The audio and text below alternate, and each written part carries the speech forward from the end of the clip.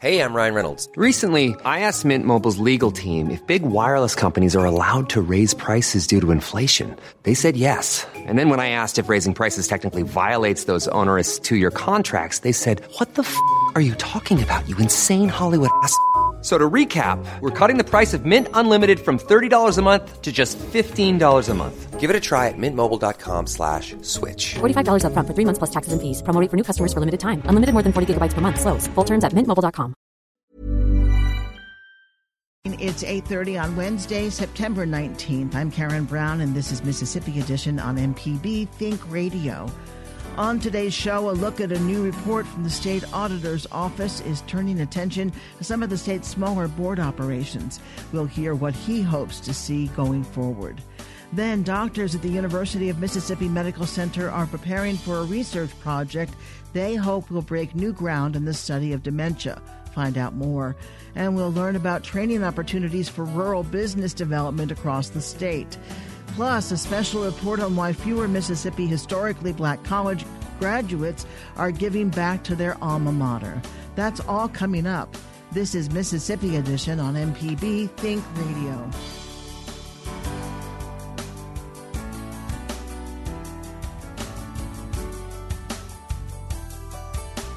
State Auditor Shad White says he hopes a new audit report on the Mississippi Board of Dental Examiners will spur other agencies into good financial behavior.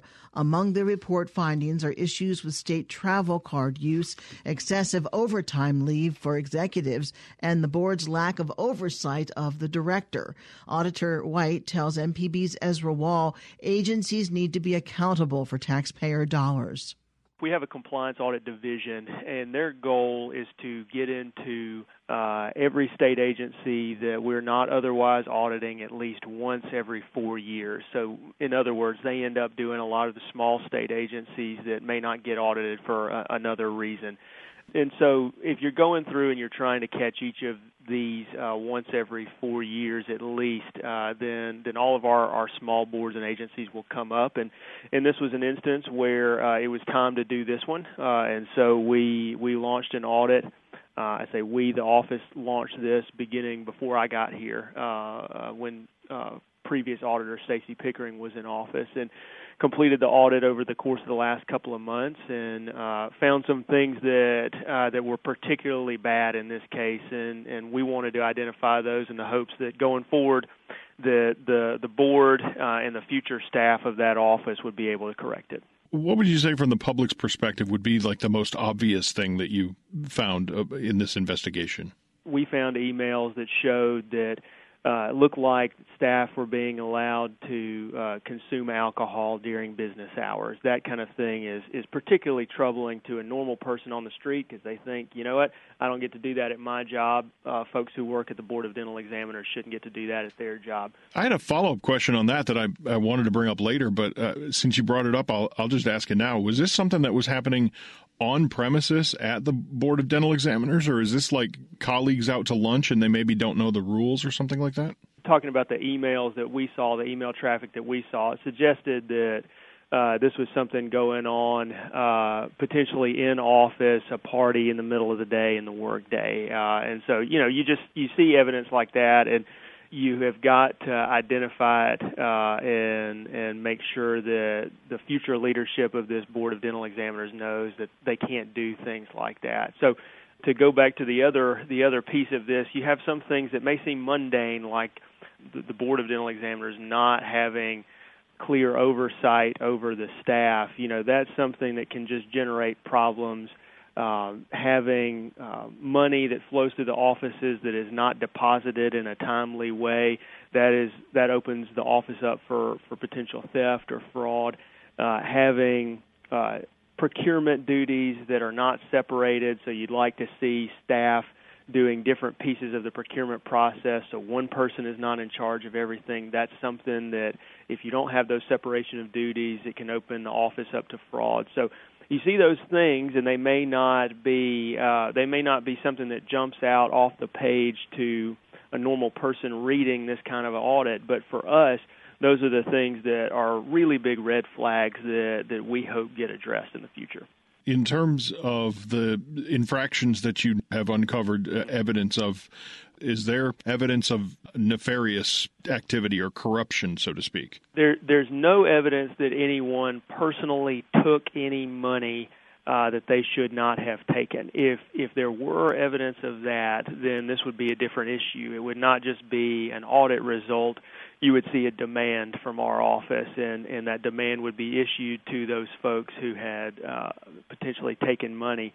And then you'd be in a different sort of world than the world we're in now. What we've got here is really a situation where there are a lot of activities or behaviors that showed a lack of common sense, like in the alcohol case, or lack of attention to detail. It shows that folks are not caring about following the steps that we think you ought to be following to prevent fraud. And if you start skipping those steps, if you take money into the office and you leave it around the office too long, you're just opening yourself up to a lot of problems. So really, this was not in the world of embezzlement or anything like that. This is just an example of an audit that is showing particularly bad management and some problems that really need to be fixed. On the whole, should people of Mississippi be fairly confident about how their tax dollars are being managed? Is this an exception to the rule? My hope is that when I look back 3 or 4 years from now, when we've run the gamut on all the agencies and had a good look at a lot more counties, my hope is that the takeaway is that this is the exception rather than the rule, that these problems are not seen all across state government. We walk into every state agency basically a blank slate. We make no opening assumptions about what is going on there. We want to be fair to everybody. We don't want to assume there's corruption, and we also don't want to assume that everything is perfect, and we're not going to take your word for it. We're going to verify, trust but verify. And so my hope is that as we do more of these audits, we do this audit of the Dental Examiners Board and then release it, my hope is that we'll either discover the other remaining problems in state government over the next few years, or the other state boards and agencies will see, look, these guys are taking this seriously, and they're not going to let us get by with a relaxed posture toward the rules that prevent fraud and corruption. We're going to have to step our game up. Shad White is the state auditor for the state of Mississippi. Auditor White, thank you very much for helping us out with some information today. Thank you for having me. I appreciate it. The board did not respond to our request for comment, but a board member told the Clarion Ledger issues raised in the report were being resolved. In other news, according to the National Alzheimer's Association, 54,000 Mississippians have the disease, which is one type of dementia. The disease is most common in aging adults. Dementia causes loss of memory and reasoning that interferes with daily life, such as forgetting names and difficulty completing normal tasks. Dr. Beverly Wyndham is with the Mind Center at the University of Mississippi Medical Center. She tells MPB's Desiree Frazier more. What we are doing earlier in life, as early as midlife, really relates to our risk of developing cognitive problems, including dementia, later in life. So having longer exposures to hypertension and diabetes or obesity, for example, are associated with increased risk of developing dementia, including Alzheimer's type dementia later in life. So if I exercise and try to eat healthy, I'm more likely not to get dementia? We think absolutely that might decrease your risk of developing detrimental losses in cognitive function over time, and some studies have found that higher levels of physical activity and eating healthier diets, specifically diets similar to the Mediterranean diet, were associated with less cognitive decline over years of follow-up. So what can you do for people who come in who haven't led a healthy lifestyle, since Mississippi does have some of the highest rates in the nation of diabetes, high blood pressure, high cholesterol, etc.? So later in life, it is not too late to start, and I would suggest that we all need to be thinking about treatable, modifiable risk factors. It's I think timely that you mentioned the higher rates of obesity, stroke, and those things in Mississippi. Mississippi, southern states tend to also have higher rates of dementia. Not everyone realizes that. We have also seen, and others have documented, higher rates in African Americans. But in the South, both whites and blacks tend to be affected at higher rates than people in more northern parts of the U.S. Have you been able to determine what causes it? Well, we have not, but it is a focus of our current and ongoing research interest. In fact, we are working on starting a new research study that will recruit people from Mississippi, blacks and whites, to help us figure out that. We are working on that in collaboration with some investigators who Dr. Mosley from the Mind Center has worked with for decades now. And through these ongoing collaborations, we are developing a study of aging that will focus on cognitive risk, cognitive outcomes from midlife to later life, and in conjunction with some work being done at Mayo Clinic. And what age range are you most likely to develop it? And do you ever see young people getting it? As age increases, risk increases. So your highest risk is among the oldest people. If you're younger than, say, 60, your risk is particularly low, and those tend to be more unusual, more rare types of dementia that affect the younger middle-aged population. Can you live a long life with dementia?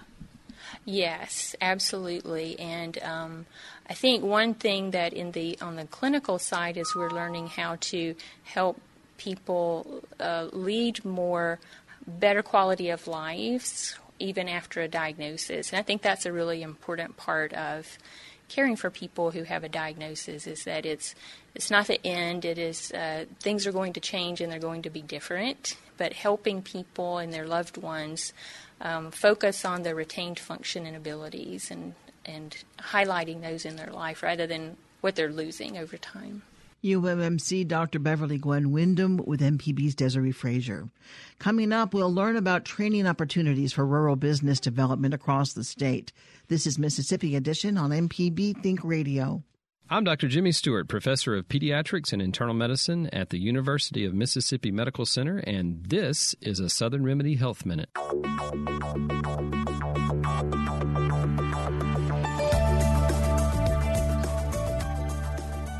I have a relative who had kidney stones, my mother, in fact. Then I had a brother who had kidney stones, and I'm just wondering if that runs in the family a lot.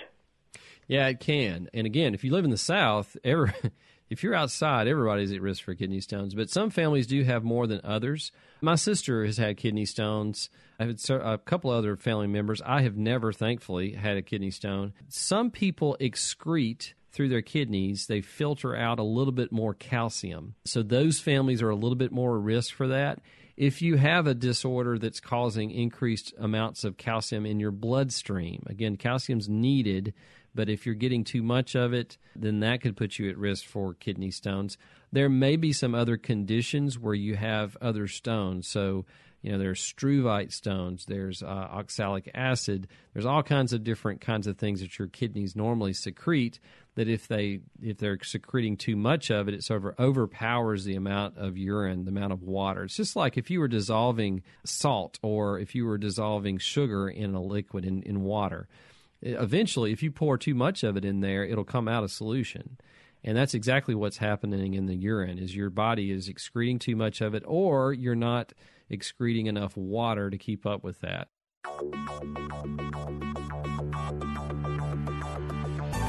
For more health tips and medical information, listen to Southern Remedy each weekday morning at 11 on MPB Think Radio. The Health Minute is underwritten by Blue Cross and Blue Shield of Mississippi. Information on how to make good health a family affair is available at bcbsms.com. Live healthy, live blue. This is Mississippi Edition on MPB Think Radio. The U.S. Small Business Administration is encouraging small business growth across the state of Mississippi. Regional Administrator Ashley Bell is in the state today to address the Vicksburg-Warren County Chamber of Commerce. He tells MPB's Ezra Wall businesses and stakeholders in rural areas can participate in programs under the Rural Strong Initiative. The key for us is to make sure that the benefits of this great economy reach all Americans, especially rural Americans. We want to make sure that everyone feels the benefit of this great economy. We have to do a better job of reaching out to rural America, especially places in rural Mississippi, making sure we're doing everything we can we're giving access to capital, counseling, and contracts availability to those companies in rural areas that are looking for opportunities with the federal government, that we're making sure that we're available to help them understand how they can be a part of this great success story. So as you hear from some of these businesses, what are some of the difficulties that they're facing? Well, access to capital is always going to be one, which is why next week we're hosting a big micro-lenders event in Mississippi. We have to get more diversified. You know, the economy right now is great. People are going online and they're trying to find loans with lenders that are charging high interest rates online, and they don't know these bankers. And we got to make sure that folks know that there's government guaranteed lenders right here in your neck of the woods that you can go to, whether you're looking for a traditional SBA loan, or let's just say your credit may not be the best and you're just a startup company and you're looking for up to $50,000. We have smaller banks called micro-lenders, which are nonprofit banks that SBA supports. They can get you access to capital to get your doors open, to buy that next piece of equipment, to hire that next employee, so you can take advantage of this great economy right now, too. So the credit is and access to capital is always going to be key. And then also, we have the economy is doing so well that we have more jobs that need to be filled, and we got people to fill them. So it's a good problem to have, but it's a challenge to have. So working with our state partners to create a workforce that's ready to take advantage of these opportunities is also a challenge. We hear a lot about tax cut programs, incentive programs for larger businesses, manufacturers, everything like that.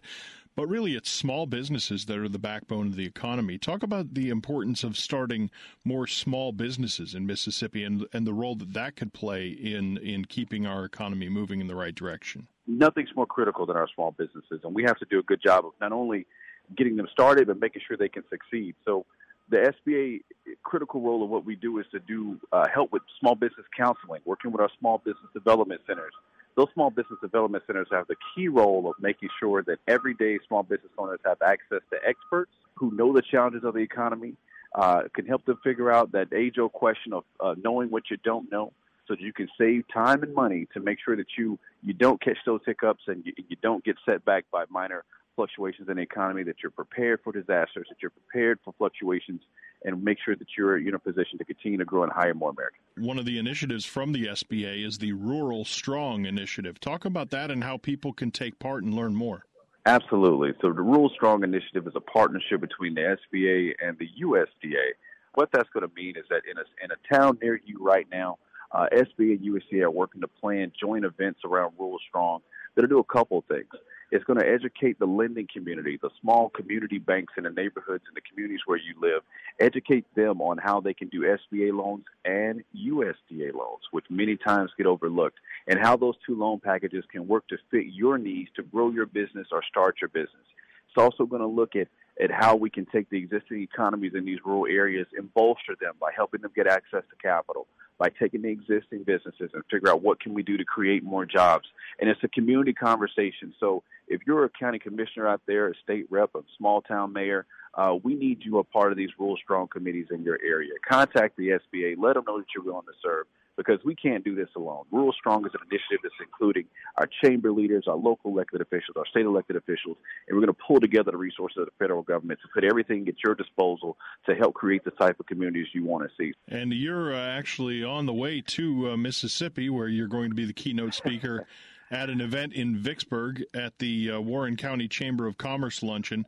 And so people who can't catch you there, though, where can they find more information about the programs SBA offers? You can go to sba.gov/MS, and you can find everything you can about the SBA office in Mississippi. SBA Regional Administrator Ashley Bell, thank you very much. Thank you.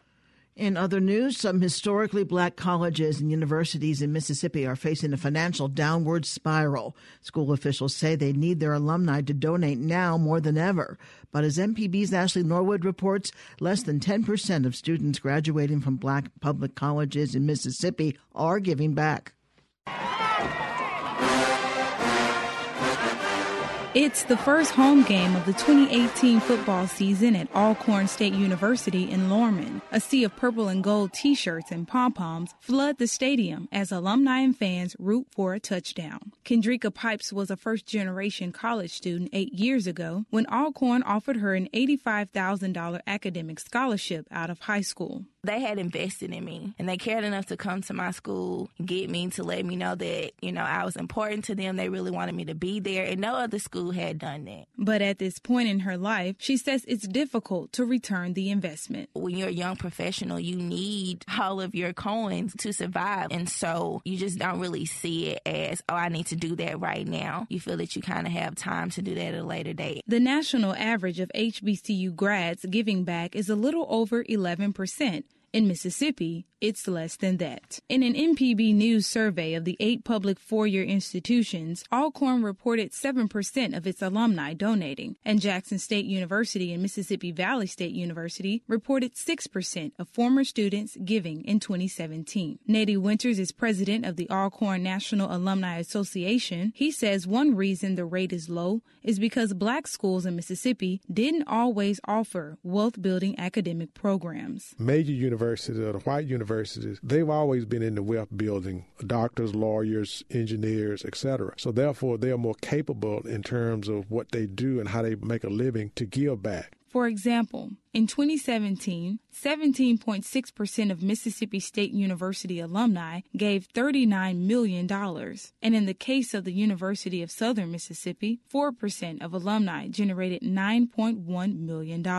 Alcorn alumnus Kendrika Pipes also went to graduate school at the University of Mississippi in 2014. She recalls Ole Miss graduates raising more than $105,000 toward the replacement of 2 goalposts after fans stormed the field during the comeback win against number 1 Alabama. The amount Ole Miss grads raised within days is almost half of what some public HBCUs generate from their donors in a whole year. They have the financial backing that they need. I hate to say that, but they don't really need my money like Alcorn State University does to survive, to sustain itself. Brad Franklin is a 1992 graduate of Jackson State University. He doesn't make annual financial gifts, but he says the conversation between universities and students should start sooner. There needs to be something or some vehicle that starts putting that in their heads when they're freshmen so that when they leave, they can figure out, or at least have had a chance to figure out a way that they could give $50 a month. But could that make up for years of poor alumni giving and underfunding by the state? In 1975, Jake Ayers of Glen Allen sued Mississippi for allocating more money to predominantly white schools. In 2011, after years of dispute, the U.S. Department of Justice and the state came to a $500 million settlement agreement. Alcorn, Jackson State, and Valley State benefited from the Ayers settlement through funding for improved academic programming and infrastructure. Institutions of Higher Learning Commissioner Al Rankin says funding from the Ayers settlement is set to decrease in 2018 and completely phase out by 2022.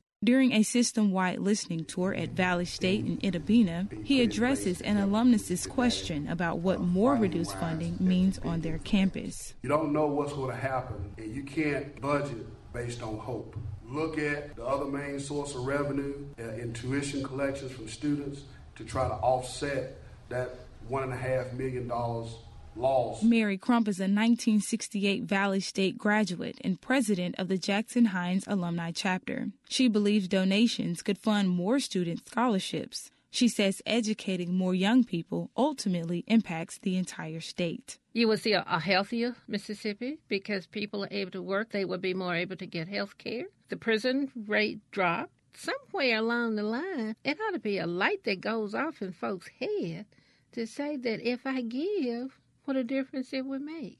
While many HBCU graduates are planning to participate in this year's list of homecoming activities, university officials are beginning to tackle new ideas they hope will get their alumni just as fired up about giving back. I'm Ashley Norwood, MPB News. Digging for the Braves, number 19 will go. Stay tuned to MPB Think Radio for a full slate of Mississippi-based programs all morning long. Coming up at 9 o'clock, it's Fix It 101. At 10, it's Everyday Tech. And at 11 o'clock, stay tuned for Southern Remedy. To see our team's updates throughout the day, follow MPB News on Twitter. Did you miss part of the show? Find past episodes of this and other Think Radio programs online at mpbonline.org or by downloading the MPB Public Media app from the Apple or Google Play stores. I'm Karen Brown. Join us again tomorrow morning at 8:30 for the next Mississippi edition, only on MPB Think Radio.